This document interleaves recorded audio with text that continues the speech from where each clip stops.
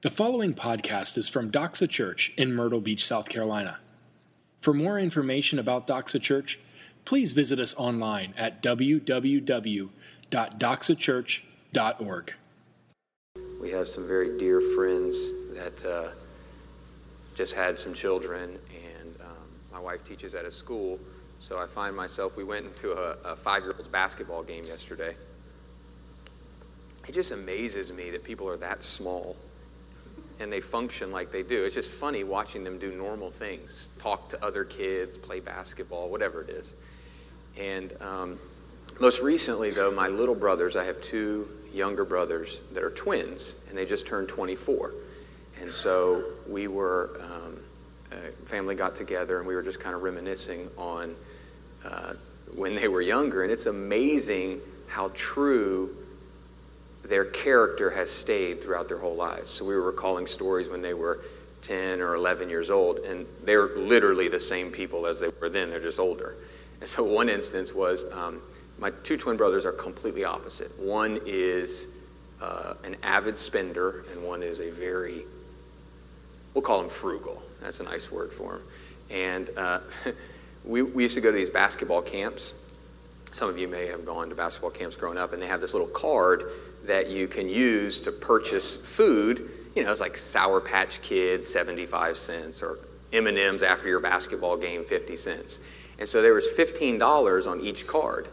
And one of my brothers would go the whole week and only spend like $1.50. And so he'd have like the whole card left at the end. Well, my other brother spent all of his money in a day and a half, and then somehow he manipulated his friends to buy him food the rest of the week. And it's just funny, he's the same guy today at 24 as he was then. And so anyway, this morning we're going to open God's Word to 1 Corinthians 10, and hopefully we'll get to see a little bit about where you and I come from, what our history in the faith is, and why we are the way we are. One thing that I have seen as I've studied this particular passage is that God is a God of covenants.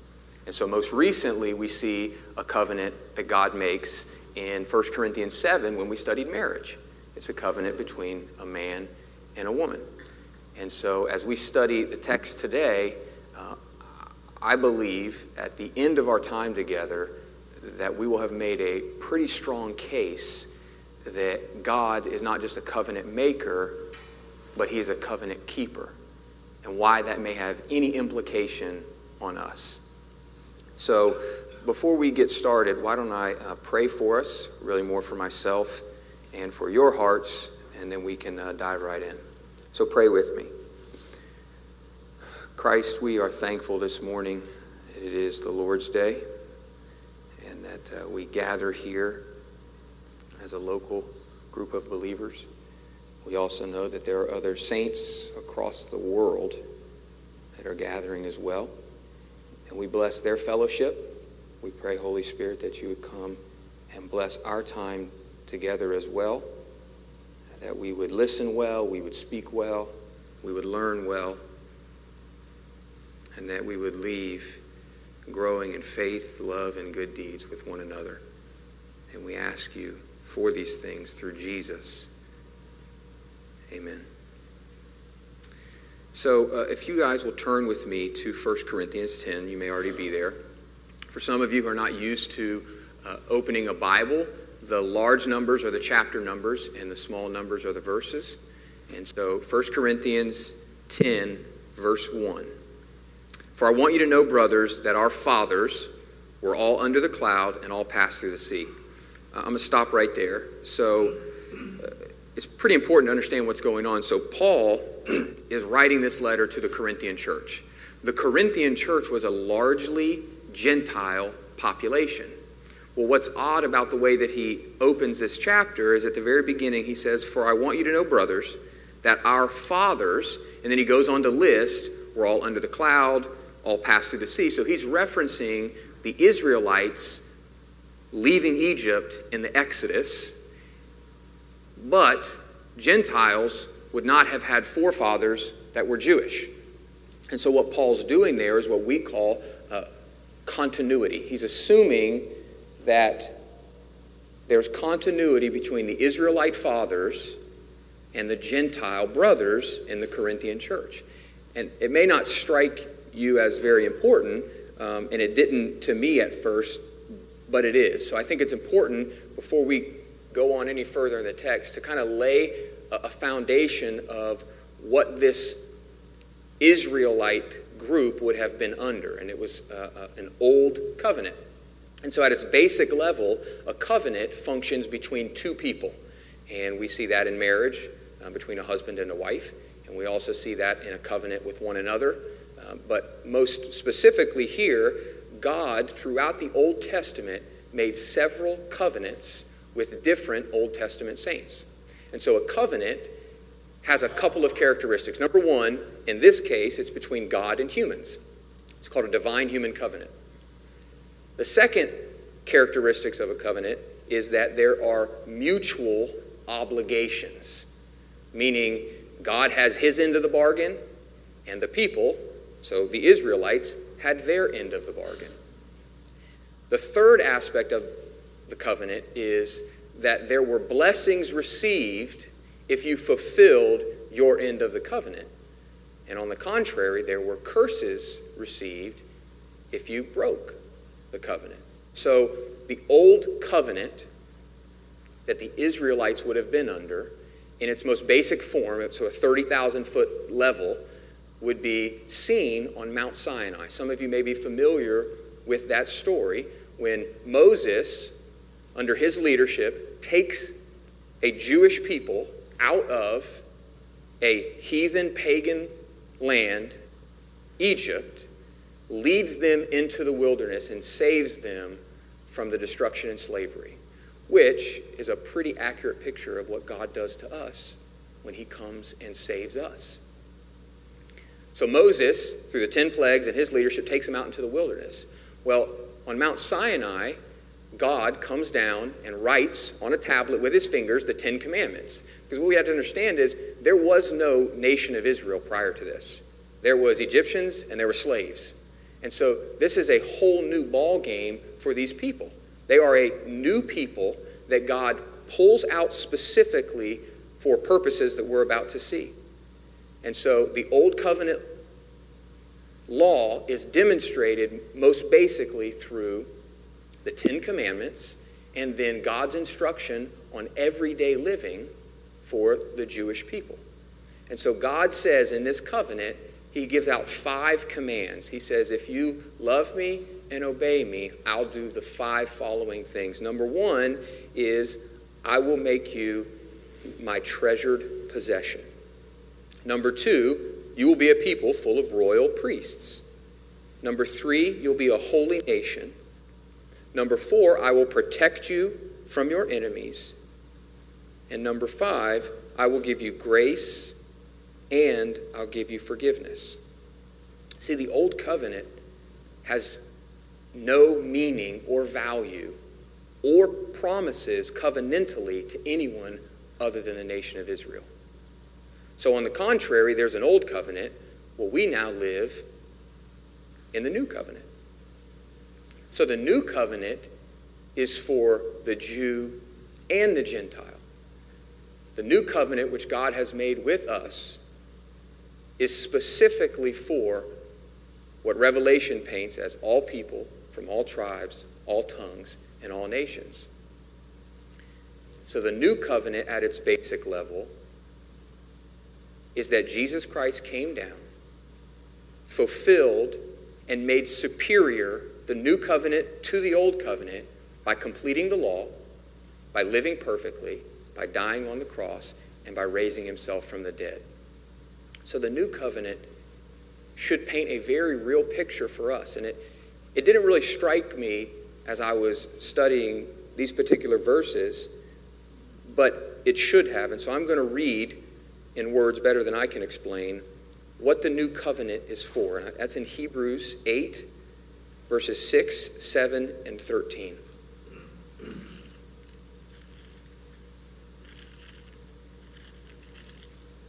So in Hebrews chapter 8, the writer says, But as it is, Christ has obtained a ministry that is as much more excellent than the old as the covenant he mediates is better, since it is enacted on better promises. For if that first covenant had been faultless, there would have been no occasion to look for a second. In speaking of a new covenant, he makes the first one obsolete, and what is becoming obsolete and growing old is ready to vanish away. So the point of me explaining that is the way that we demonstrate that we are in a new covenant. So the old covenant has been made obsolete. The old covenant, which was specifically for people of the nation of Israel, which I don't think applies to very many of us in here. So the second covenant, which we are now, what Romans 11 says, grafted in. So we were alienated, we were boxed out from God's covenantal blessings and promises until Jesus Christ came. That should make the gospel very sweet in our ears. Because not only were we alienated and left to our own sin and degradation as Gentiles, but we didn't even know that we were missing out on anything. And so Romans 11, if you have time later today, it's a really, really impactful chapter that unpacks that further. So the way that we demonstrate as a body of believers today that we're in a new covenant is through baptism of believers and through the administration of communion. And so those are signs that point to what Jesus Christ did on the cross and what he'll do one day when he comes back and makes all things right. So I'm almost done with our history lesson, if you guys can hang in there with me. There are a couple of very important differences between the Old Covenant and the New Covenant that the Corinthian who was receiving this letter would have been armed with. So we want to be armed with the same information that they would have so we can properly understand the context of these verses. So one very important difference, other than the fact that the Old Covenant was for just the physical nation of Israel and the New Covenant is for us, Jew and Gentile, is found in Hebrews. You guys don't have to turn there, but Hebrews 9, verse 12.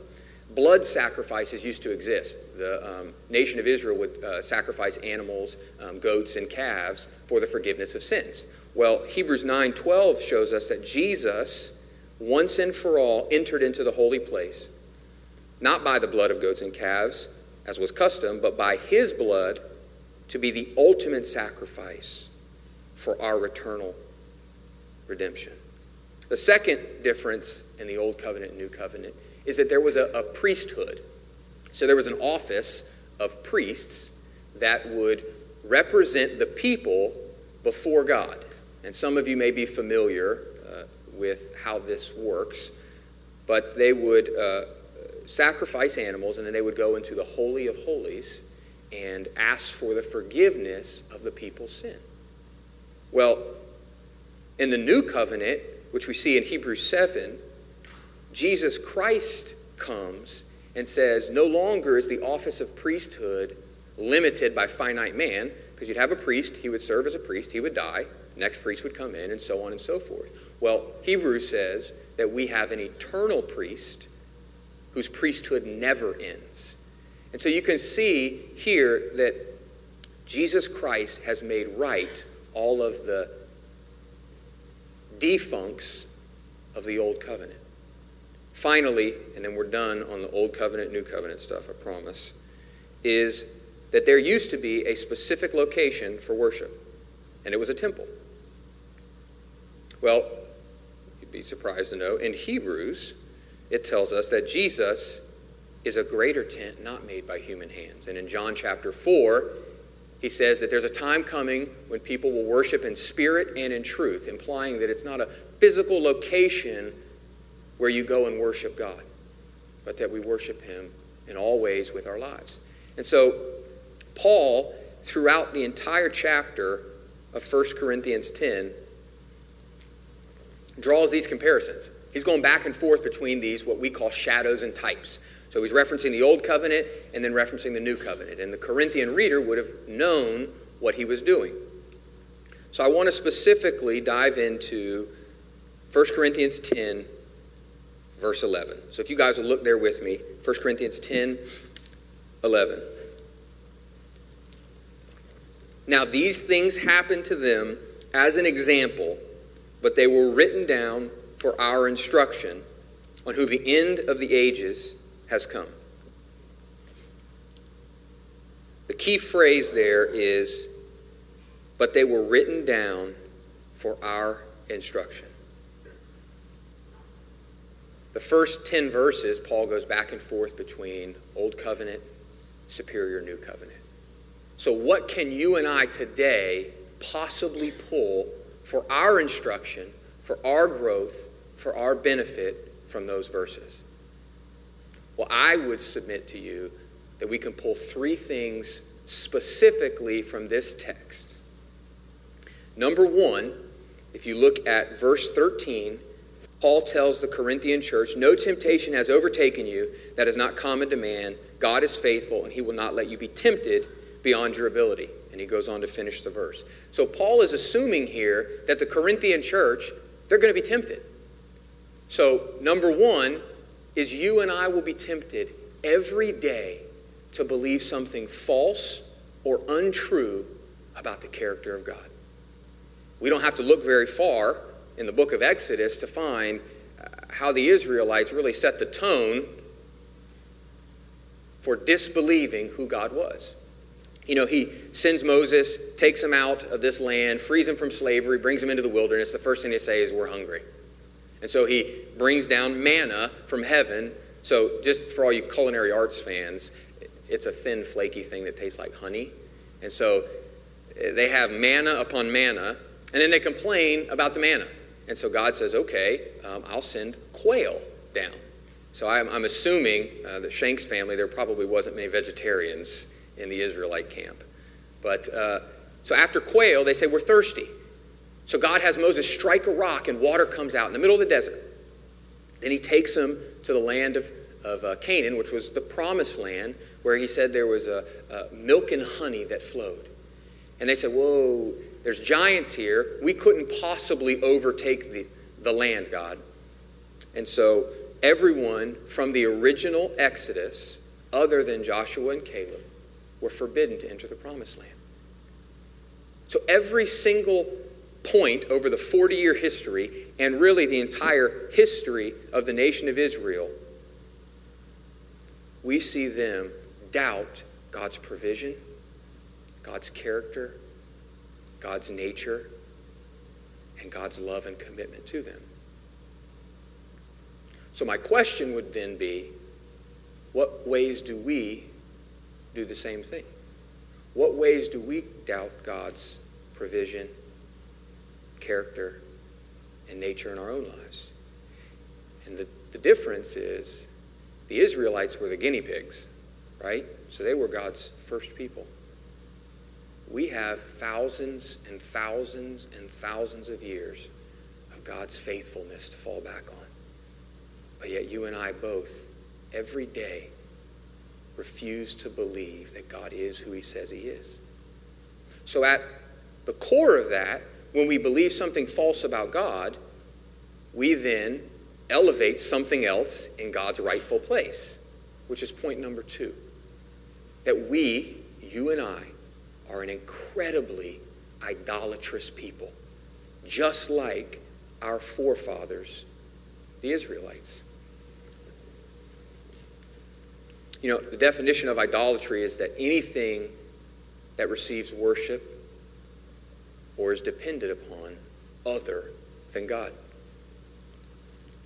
There's an incredible story in Exodus chapter 20, and it's we're back here at Mount Sinai, and before God calls Moses up, all the Israelites are gathered around Mount Sinai, and God, it says, comes down in fire and smoke and thunder, and the Israelites are scared. And so the Israelites look at Moses and say, Moses, you speak to us, but don't let God ever speak to us again, or we will surely die. And so it's this really crazy picture of a healthy fear of the power, of the might, of the holiness of God.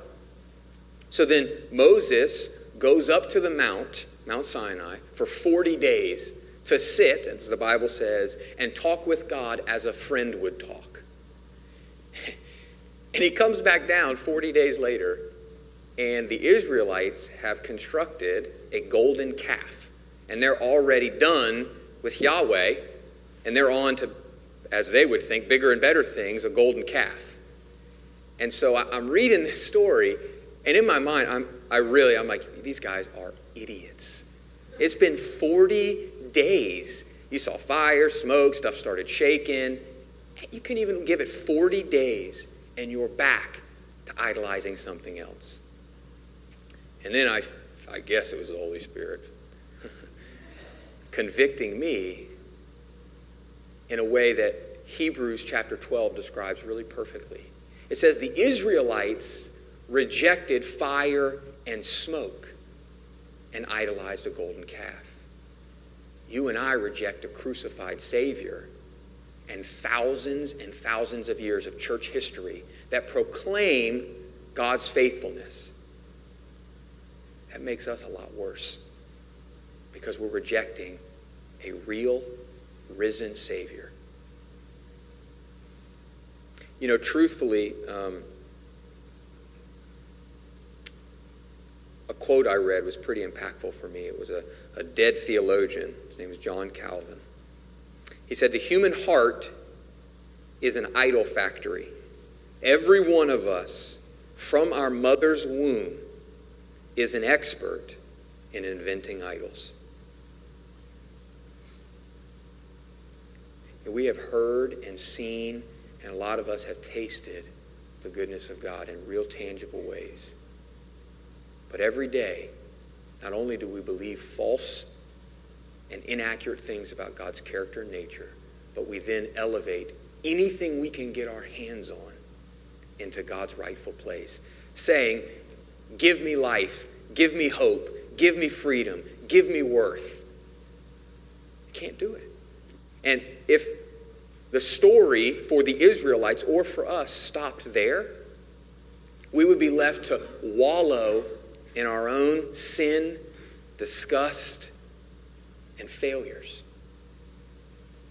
But the story for the Israelites and for us doesn't end there. Point number 3. Even in our temptation and our idolatry, we have a great hope. And that hope is in Jesus Christ. Jeremiah chapter 32, you guys don't have to turn there if you just listen. Starting in verses 38, this is God, through Jeremiah,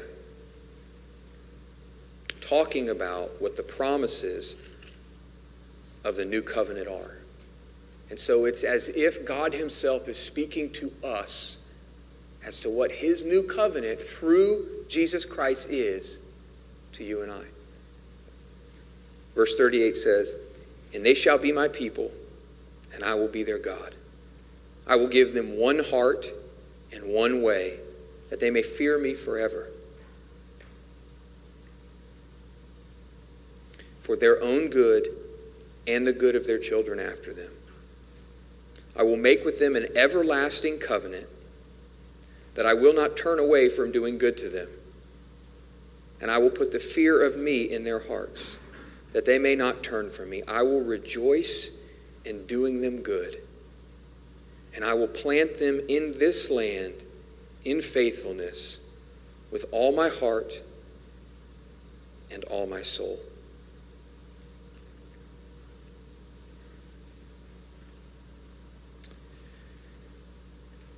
It is only in Christ that we have any hope. It is only in Christ that we can admit we are an incredibly idolatrous and tempestuous people. It is only in Christ that we can admit that, see our shame, our guilt, and then see Christ's beauty. It is only in Christ that we can even resist temptation. It is only in Christ that we can flee idolatry. And it is only in Christ that we get anything other than what we deserve, which is eternal damnation. And the point of the old covenant for the Israelites, the new covenant for Jew and Gentiles, is to point to one person, and that is Jesus Christ and our need for him. So at the beginning of our time, we started talking about God's institution of the old covenant and the new covenant. So it's pretty safe to say that God, for many reasons, likes making covenants. The difficulty when thinking about a covenant is that you have to be, when you're the recipient of a covenant. So when God makes a covenant with me, the only way that covenant works is if I'm assured that God can or will keep his end of the covenant. Because we see very clearly that you and I and our forefathers, the Israelites, we're covenant breakers. And it doesn't take very long. And so, at the risk of having Satan lie to any of us this morning, I want to read from God's Word what the real characteristics and traits of the covenant-keeping God that we serve truly are. Deuteronomy 31:6 says, God will never leave us nor forsake us. Joshua 1:9 demands us to be strong and courageous because the Lord is with us wherever we go. Psalms 33:4 says, all his work is done in faithfulness. Psalm 36:5 says, his steadfast love extends to the heavens and his faithfulness to the clouds. Psalm 86:15 says that God is merciful and gracious. He is slow to anger and abounding in love. Psalm 145, the Lord is faithful in all his words and kind in all of his works. And this may be my personal favorite. Psalm 37:25 says explicitly, I have been young and now I'm old, yet I have never seen the righteous forsaken. I could go on and on and on, and the Bible is full of testaments to God's faithfulness, his love, his covenant making, and his covenant keeping love. But the point of all of this is I want our hearts, at least right now, to understand that God is a covenant maker, and he's made an incredible covenant to do good to us, to love us, that we would be his people and he would be our God, to plant us in a land with all of his heart and soul. And Jeremiah 32 explains wonderfully God's commitment to us. And the Bible is full of it. But most importantly this morning, I want us to believe that God is not just a covenant maker, but he's a covenant keeper, even in our inability to keep our end of the bargain.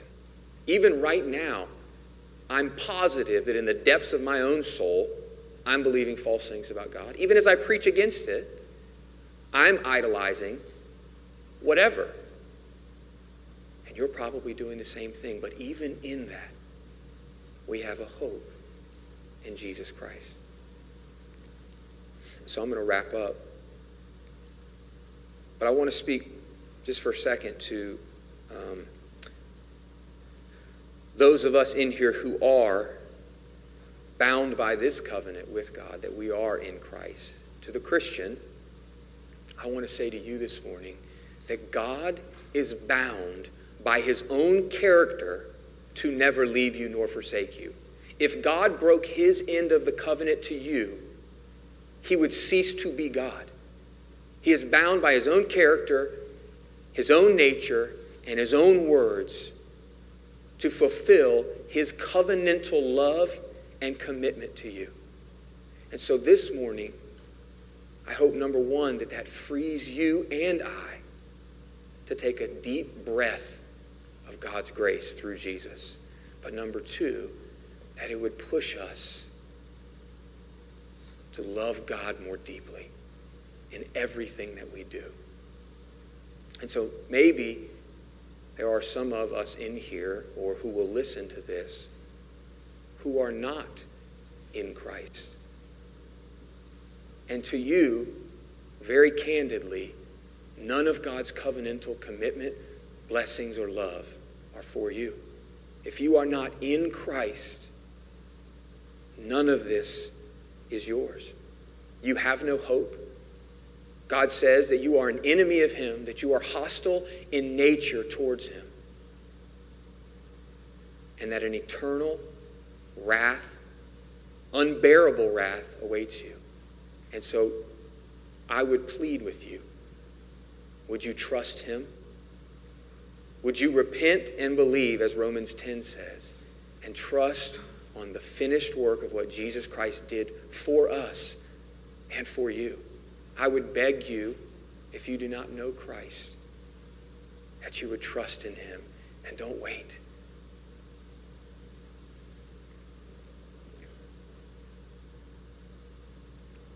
You and I are certainly more foolish than we could ever imagine, more foolish than the Israelites, more sinful, more idolatrous. But even in that, God has extended to you and I an eternal, irreversible covenant. That Philippians 1:5 says that Jesus will sustain and keep until he returns. So this morning, as we wrap things up, I want us to be reminded of God's past faithfulness, of his current faithfulness, and of his promise to a future faithfulness for those of us who are found in Christ. And so we are literally, in a moment, going to drink of the cup of the new covenant. And for those who are known by Jesus and know him, that cup is for you. And so drink this morning of the cup of communion with a remembering heart for where you've come, from where God has brought you from, and by his blood where he keeps you, and that is in right standing with the Holy Father. So let me pray for us, and then we'll have a time to sit. And I know I certainly have things to repent from as we prepare our hearts for God's table. So pray with me, would you? Thank you for listening to this podcast from Doxa Church. We are so glad that you took the time to join us today. At Doxa, we exist to make disciples who joyfully worship Jesus with their whole lives. We invite you to join us. Doxa Church meets at 10 a.m. every Sunday at River Oaks Elementary School. For more information about Doxa Church, please visit us online at www.doxachurch.org.